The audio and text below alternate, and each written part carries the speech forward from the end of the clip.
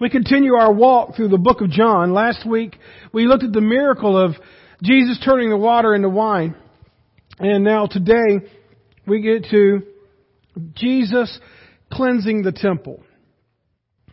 That'll be in John chapter 2.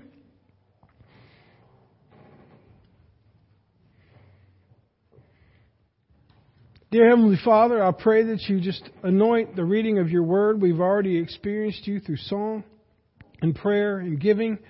Now it's an opportunity for us to dive into what you have for us and your scriptures, Lord. Thank you so much for this time together, for it's in your name we pray. Amen. I wouldn't say any of us in here have everything we want. Do you? Do you have everything you want? Of course, there are a lot of people in here, including myself, that are content and grateful for what we have, but you wouldn't argue if somebody were to come give you a little more of something, whether it may be a money, it may be a thing, it may be a relationship, whatever it may be. None of us have everything we want, I don't think, but I will say that things are a lot easier on us these days. We live a life of convenience. Many of you that are sitting in here this morning in these pews can remember a time where there were no superstores and supermarts. You can remember a time when there were no grocery stores. You raised the food that you would eat. The clothes that you wore on your back were clothes that someone had made for you. And playtime consisted of doing the chores around the house or the farm. You remember those days? I can't imagine what it was like for you to finally realize, you mean we can go to the store and buy food? Probably many people said, well, we didn't do that anyway because we didn't have the money for it. But isn't it amazing how nowadays, if the grocery store is not open 24 hours a day, we struggle. If we don't have the convenience of something right at our hand. But it's because of the hard work that this generation did, that they grew and they wanted to have a better life for their children, a better life for their grandchildren. So they did whatever they could to provide, but also all of us sought ways to look for more convenience. I mean, think about it. For us who live life in the good old US of A today, we have access to many conveniences. I don't know if you knew this, but you no longer have to dress up to go out to eat. They have something called a drive-through window. Amen. You can even put on your pajamas, get in your car, drive through, and pray you don't have a wreck. Amen. And then again, sometimes when you go into Walmart or fast food restaurants, some people just decide to go in their pajamas anyway. It's amazing what you can see when you go into places like superstores and restaurants. But yeah, the convenience of the drive-through. I don't know exactly when that was invented, but I guess it was kind of a new version of the drive-ins that you used to go to, where they would come out to your car and put the plate on your window. Man, that must have been some good times. But it was convenient, right? You just drive up, they give you your food, and now you can drive through. But we've taken it one step further now. Did you know that there's literally places, especially in Las Vegas, where you can have a drive-through wedding? You don't even have to get out of your car. All you got to do is pull up to the drive-through, pay them the money. The priest will bless you, or whoever is officiating that. They'll take your picture in your car, and then you're married. Isn't that amazing? And the church is not going to be left out either, because there are churches that are doing drive-through communions. You know, we do the Lord's Supper the fifth Sunday of every month when there's a fifth Sunday, and so we have the crackers and we have the grape juice, and it's a holy time of remembering what the Lord did in the Lord's Supper. But you can just do that in your car. You can drive through. Isn't that convenient? And then we don't want to stop there. Funeral homes have drive-through visitation. Now, I've never been to one, but that would be kind of awkward to see your loved one propped up at the window, honk if you loved them, and move on. So you can go to church, you can eat, you can observe communion, and you can go to a funeral, all from the comfort of your vehicle. And, of course, it's not just that. Convenience is the mantra of our country. The reason we are driven by technology. We want so much convenience that we're okay with our car driving itself. We are okay with all of these conveniences that we have. And we even have stores, you know what they're called? Convenience stores. And that's where they have a little bit of everything you need, but not quite exactly what you need. And it's 3 times more expensive than if you were to go to the store. But why? Because they charge you because it is convenient. But these days too, I gotta say, I love this. You can go shopping in your pajamas in your home. All you gotta do is get on your computer or your phone or your whatever you have, and you can call in, you can do whatever you need to do, but they will bring it right to your door. Man, that's convenient during Christmas. You don't have to get out and all those, it's like that time I remember, I wish I could have bought vanilla extract during one Thanksgiving where that, you have Thanksgiving and the person preparing the food has everything except that one item. And unfortunately, I think I've told you the story, but one Thanksgiving, Donna said, "Oh no, I'm out of vanilla extract." Go to Walmart on the day before Thanksgiving, no, actually the day of Thanksgiving, looking for vanilla extract. There was a sweet old lady that about clocked me and put me on the floor for that last bit of vanilla extract. But boy, wasn't it convenient to be able to go out on a day like Thanksgiving and be able to get those things. But nowadays you can watch church online. You can watch it on your TV. You can watch it on your computer. You can even tithe to the church. Give your tithe through a phone app. You can tell your bank to just draft it. It's very convenient. And the thing is that we have all these conveniences. People can be at church. They can see church without ever literally being inside the church because we try to make it very convenient. You can hear the gospel, but do you ever really experience life from behind a computer? Do you ever really experience life from your driver's seat or your passenger seat? Is it enough to do the things you need to do, but yet experience the benefits of being in worship? You here today, I got to commend you. You are experiencing the benefit that others that are not at church are experiencing. What is that? Believe it or not, the ability to be around other people that have it just messed up as you do. But yet we all look good and we try to put on our best face, but all of us are in the same boat. We're trying to figure out life. We're trying to love God and we're trying to please Him. And I know that there are people that even listen to this sermon that I'll be putting on the internet that they literally cannot go to church. And they are still an active part of church as they pray and they seek to be involved ways that they can. But there are a vast number of people that have just decided, I'm not going to go today. But I want you to know that by you coming here today, going through the agonies of getting a family ready, especially if you have children or grandchildren, or if you have aches and pains and itises and onyx and all these different things these different things that are going around, you're here today. Praise God. And I pray that God blesses you for that, because we go to great lengths to make things in our lives more convenient. But by doing that, are we missing out on something? Jesus showed us plainly in the Scriptures of what He thinks about people that see worship as needing to be convenient. We see that He disapproves of convenient worship. I'm not talking about here today the styles of worship, whether you do hymns or choruses, or whether you have a suit and tie or a plaid shirt and jeans, or you have a pulpit, no pulpit, you have black carpet, white carpet, no carpet, cement, whatever. That's not what I'm talking about. I'm not talking about the setting, but I'm just talking about the convenience of worship here today. Jesus is not too impressed with our desire for convenience. And it means that we need to take an honest evaluation of our hearts. Do we see our worship as a convenient part of our life or something that consumes our life? You know what I'm saying? Sunday is church day. Monday is my day. Tuesday is my day. Thursday, Friday, Saturday, my day. But Sunday will be God's day. It doesn't work like that. Every day is God's day.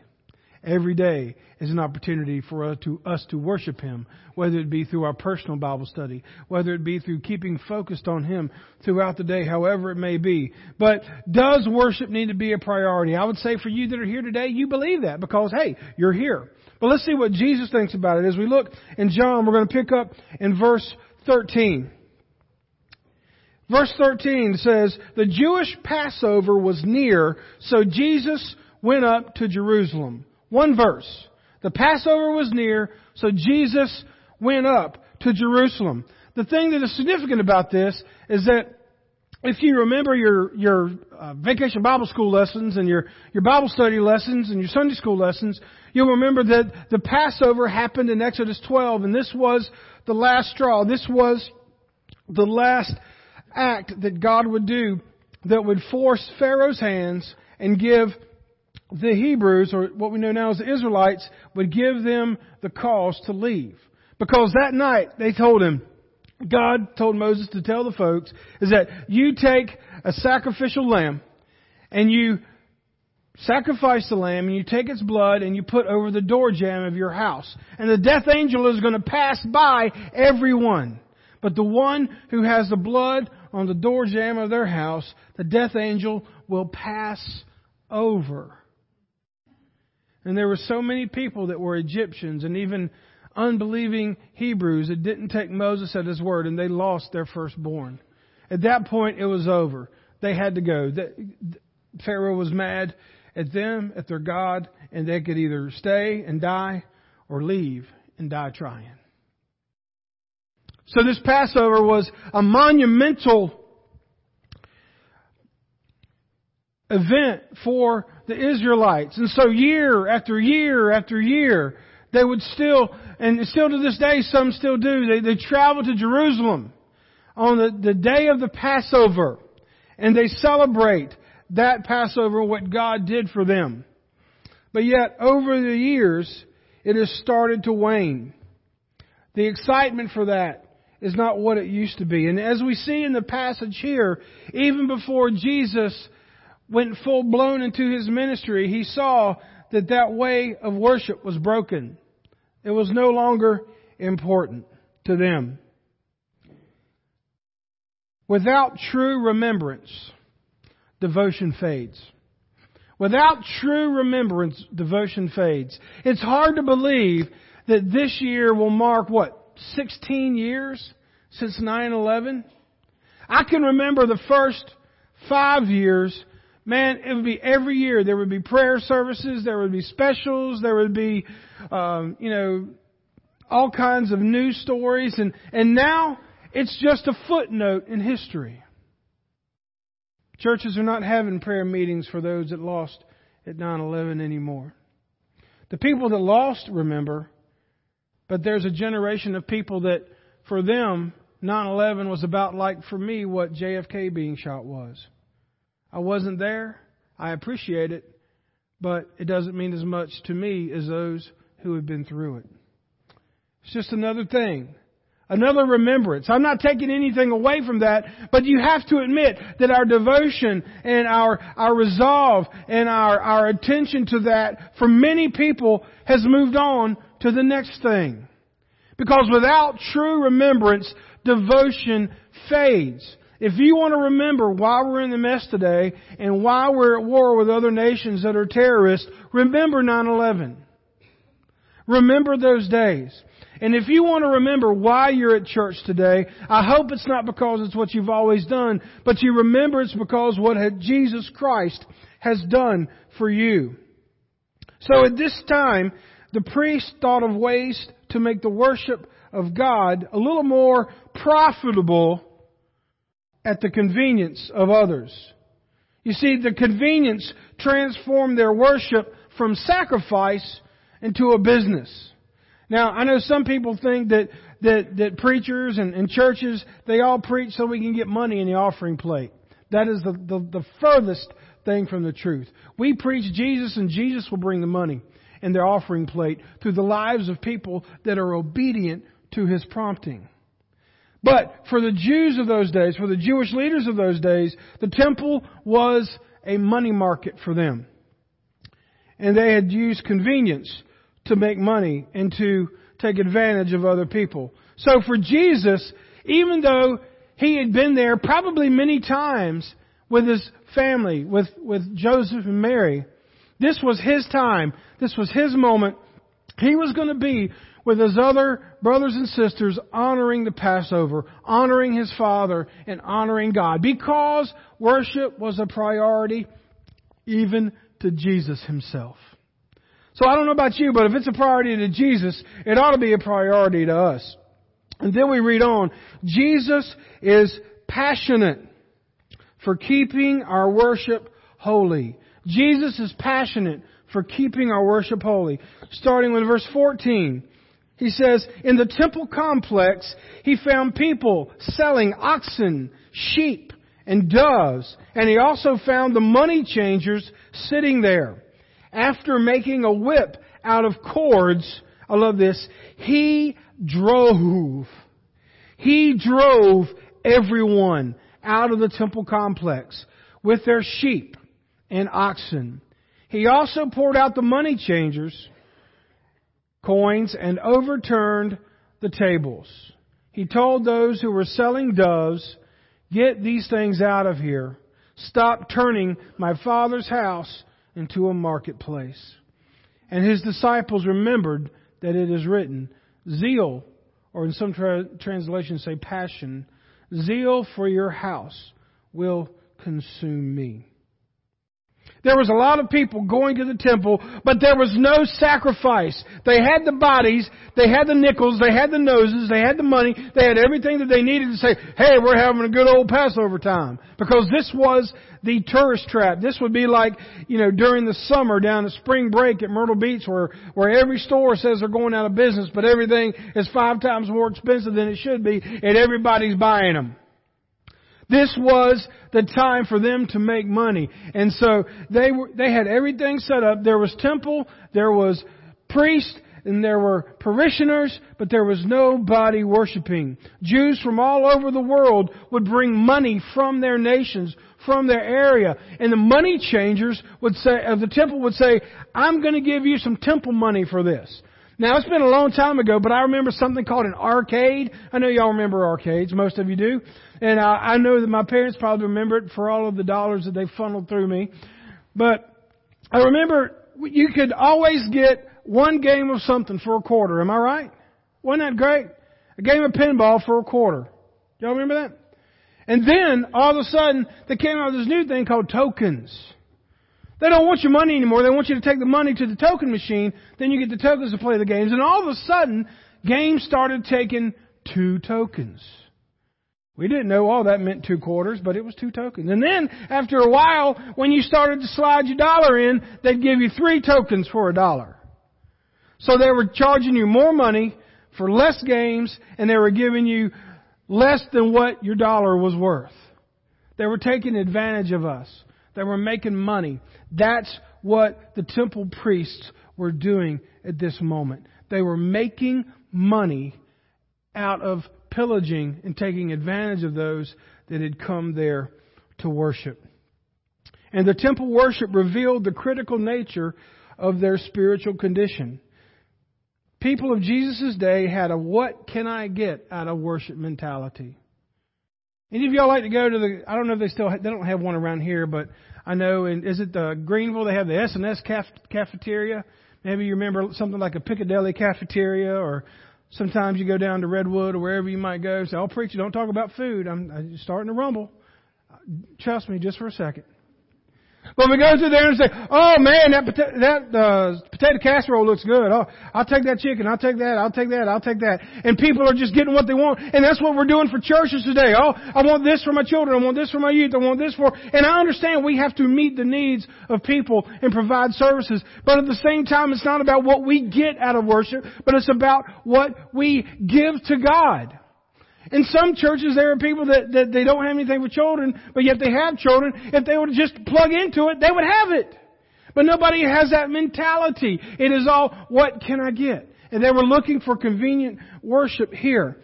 And they were dying spiritually, and they didn't even see it. Their motives of worship were polluted by their desire for convenience. They were going through the motions with little sacrifice or intent. For these Jewish pilgrims, the devotion that once burned white hot, with the thankfulness of how God had provided for them and protected them in the past, was now just an empty religious duty that allowed the priests to profit. Folks, let me tell you this. Holiness is never exchanged for convenience in God's eyes.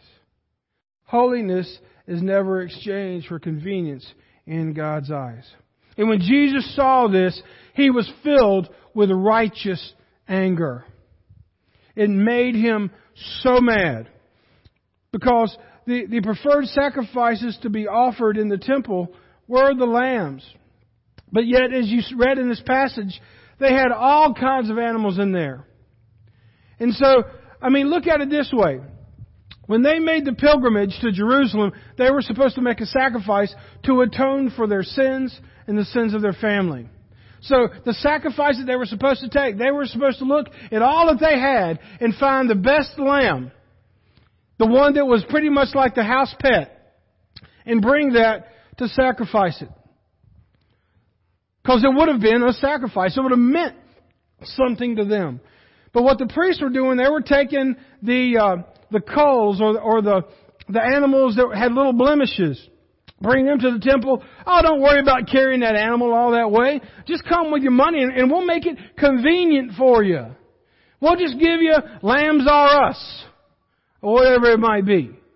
And so they would buy it. Yep, there's your sacrifice. Love you, God. I'm going back home. Where is the sacrifice in that? And then, if you notice in this passage, He drives everybody out, but with those that were the dove sellers, He said, get these things out of here and stop turning my Father's house into a marketplace. What made the dove sellers so important to Jesus to correct? Here's why. Because if you go back and you look at Leviticus chapter 5, verse 7, the Levitical law said, if you are too poor or you cannot afford to give a lamb, 2 doves will work. So they were selling doves for the people that didn't have the money for the big sacrifices and just wanted to pay what they could to get the doves. Folks, they were taking advantage of the poor, and that drove Jesus nuts. And so He got mad. Jesus is no respecter of our convenience. God's Holy Spirit will not stay where He is not wanted, where He's not appreciated, or He's not a priority. Again, God's Holy Spirit will not stay where He is not wanted, appreciated, or He's not a priority. Jesus was upset. He was angry. Matthew 6:21 says, wherever your treasure is, there the desires of your heart will be also. Jesus was consumed with glorifying His Father and going about His business. And so when Jesus says that I have zeal for my Father's house, He didn't just pull that out of the air. Some of your Bibles might show you this, but He was actually quoting a psalm. He was quoting Psalm 69, verse 9. It says, passion or zeal for your house has consumed me. Jesus was consumed about being in the Lord's house. That doesn't just mean we need to know how to act when we come into worship. But when we come into the sanctuary, when we come into Bible study, when we come into God's presence with other people, we are expectant for God to do something. Not just going through the motions so that we can say that we've been, to shut somebody up and to move on. If we do that, we are just as empty and just as vile as these money changers that were in the temple. But being consumed with anything but the pursuit of holiness will leave you living a disobedient and empty life. Jesus knew this. And for this reason, He calls you and I to evaluate our worship, to cleanse our worship. You want me to tell you who the most miserable person in the world is? Here you go. The most miserable person in the world is the person who claims to know Christ, but they know in their heart of hearts they are far from Him.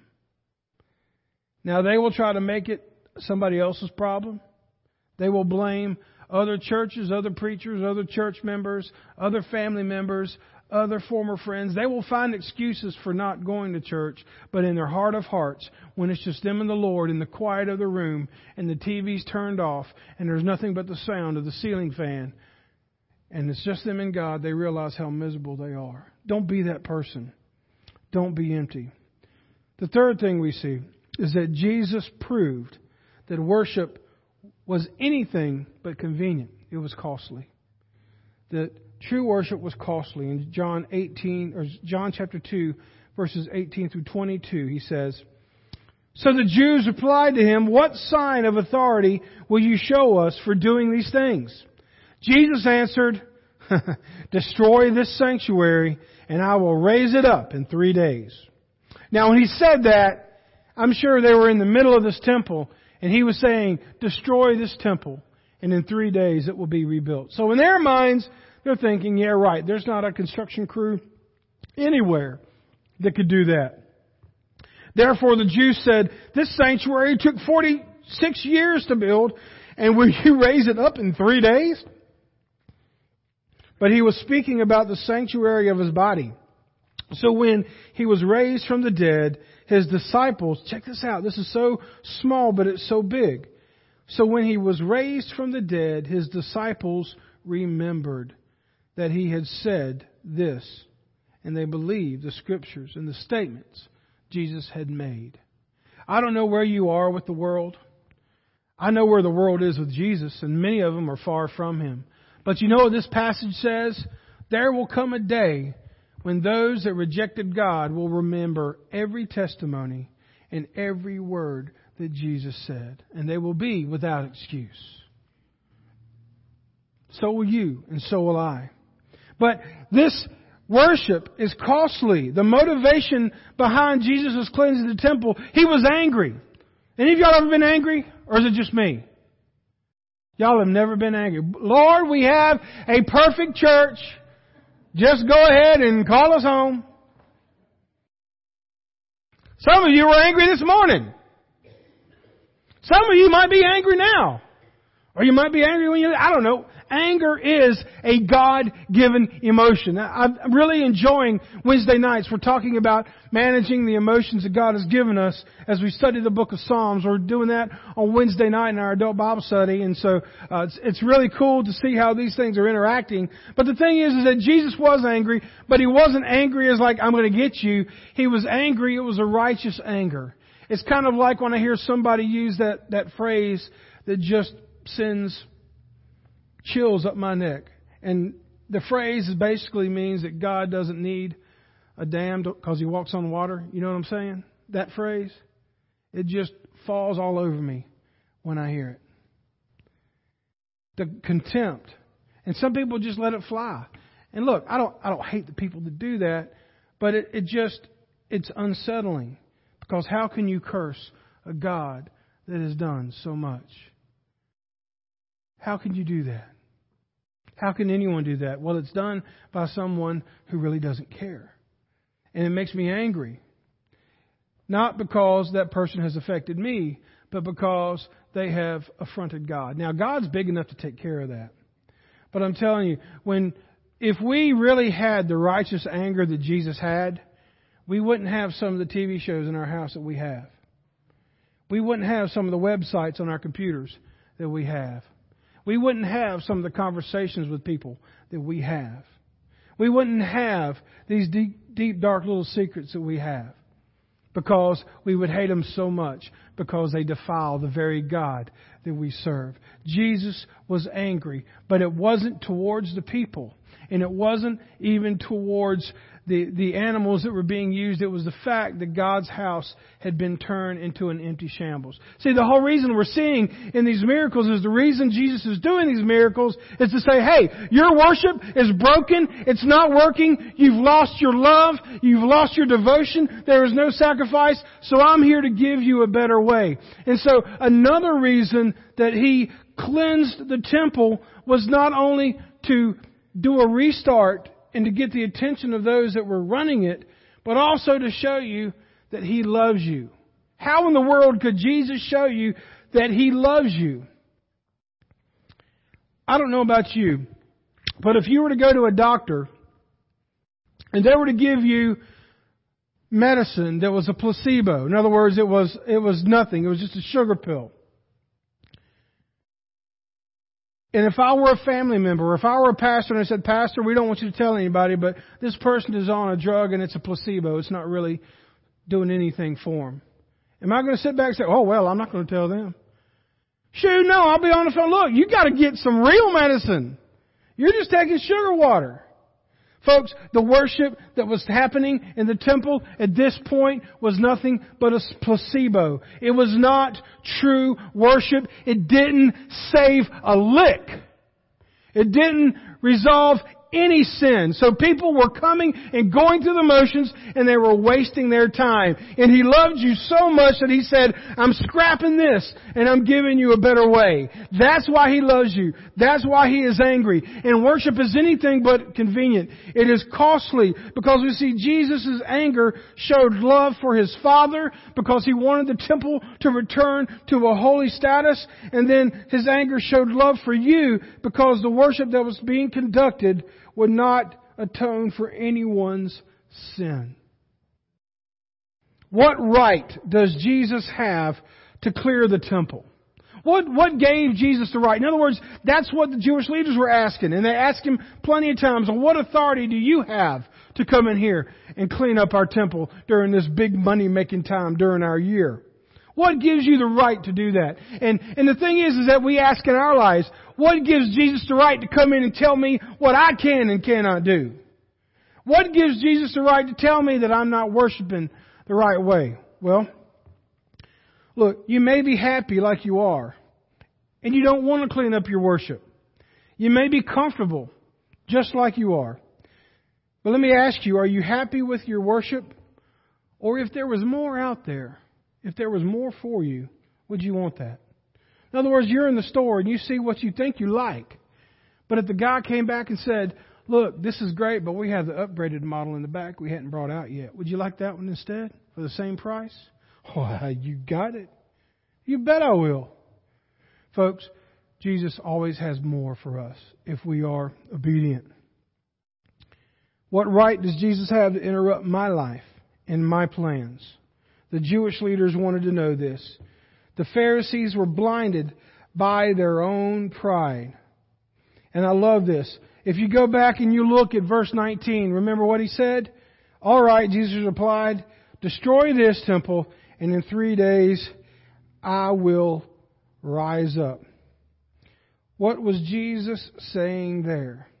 He was saying, you can hate me, you can stone me, you can kill me, but in 3 days later, I'm coming back.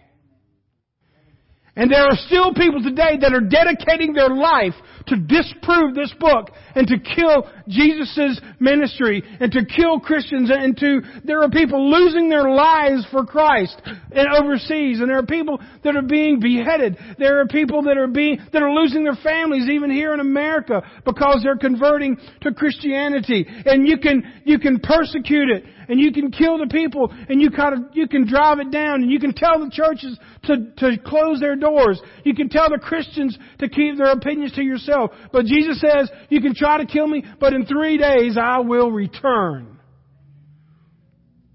His worship of Him was very costly. How costly was it? It cost Him His life for you and I to worship. So what does Jesus think about your heart and my heart today for worship that's convenient?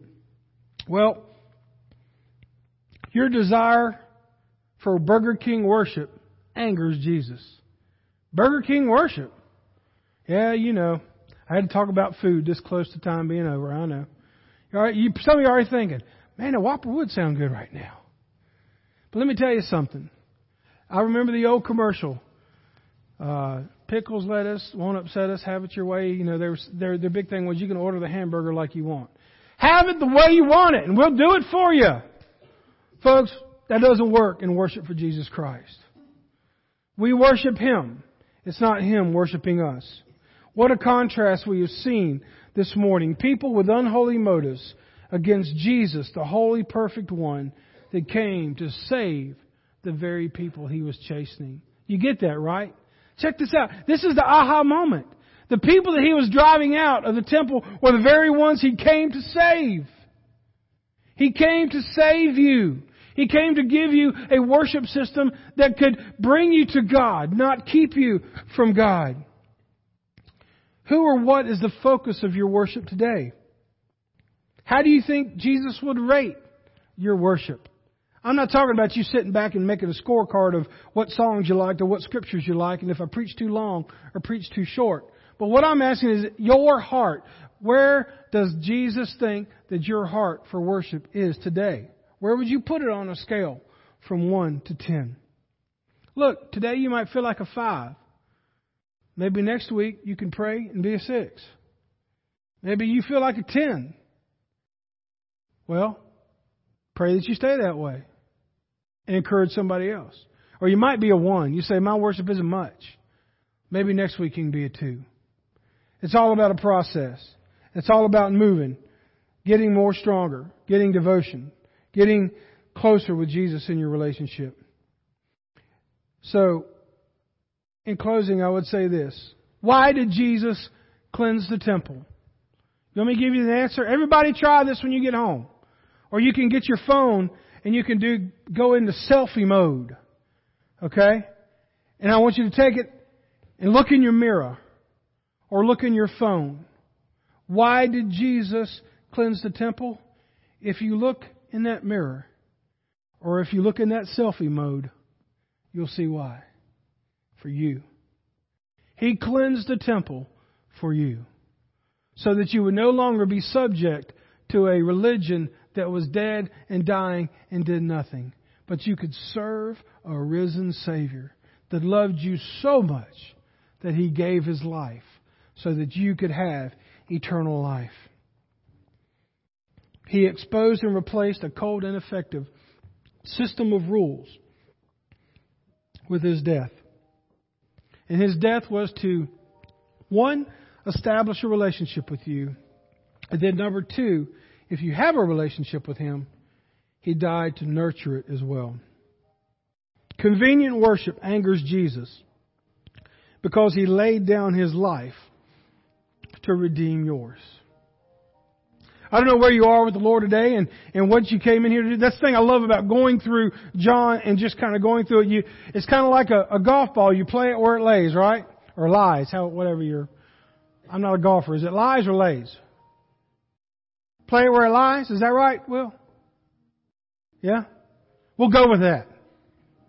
You play it where it lies.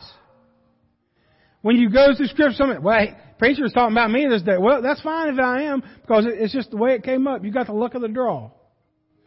But I'll tell you what, God wants your heart. He wants all of your heart. He doesn't want you to have a fake worship system that does nothing.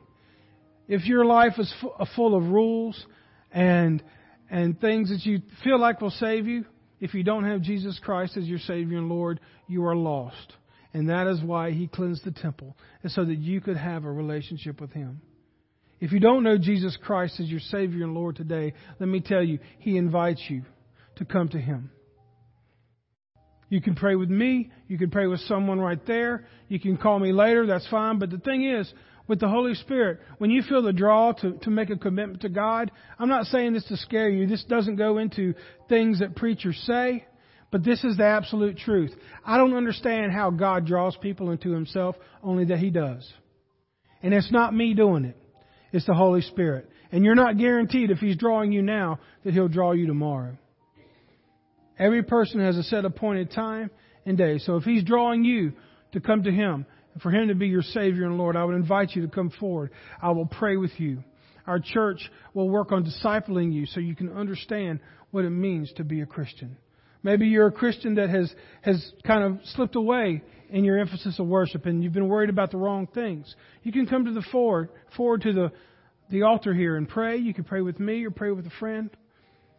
Or maybe you want to join this church. Whatever your decision is, this is a time for you. We'll sing our verses and then we'll go home. But today, in the next minute, it might chart the future of your entire life. Would you stand and let's pray. God, I pray that if there's anyone here that needs to know you or to do business with you or to join us, Lord, that they would come forward.